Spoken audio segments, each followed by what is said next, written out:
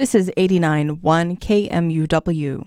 Up next on An Artist Perspective, KMUW commentator Kurt Klontz talks about an artist who has an unending supply of color and creativity. Chuck Dooms and his cell phone camera are to photography what the 4-track recorder is to rock and roll. But a low-budget approach in the hands of an artist can often equal a completely original, needed, primal approach to art making.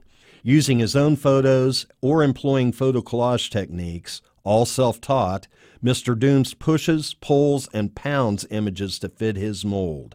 He then attacks his images with colors pulled out of what might be a B-movie documentary on Timothy Leary. The end result is a fresh and alive confection, complete with a title like Failed 4-H Project, Chechen Rebel Piano Recital, or Beauty Lobotomy.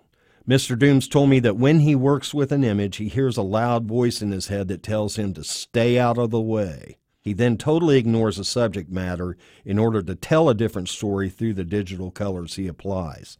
When I told Mr. Dooms I wanted to report on his work, he humbly said that if I changed my mind and opt for someone a little more conventional, he would understand. To actually know Mr. Dooms is to know Hunter S. Thompson, but without a drop of aggression. I call him a rock and roll photographer. Seeing Mr. Dooms' photos will make you think of album covers.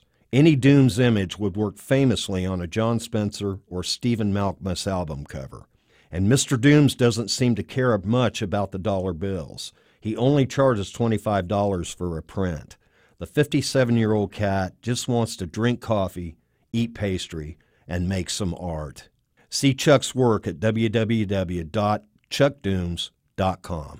For KMUW, I'm Kurt Klontz.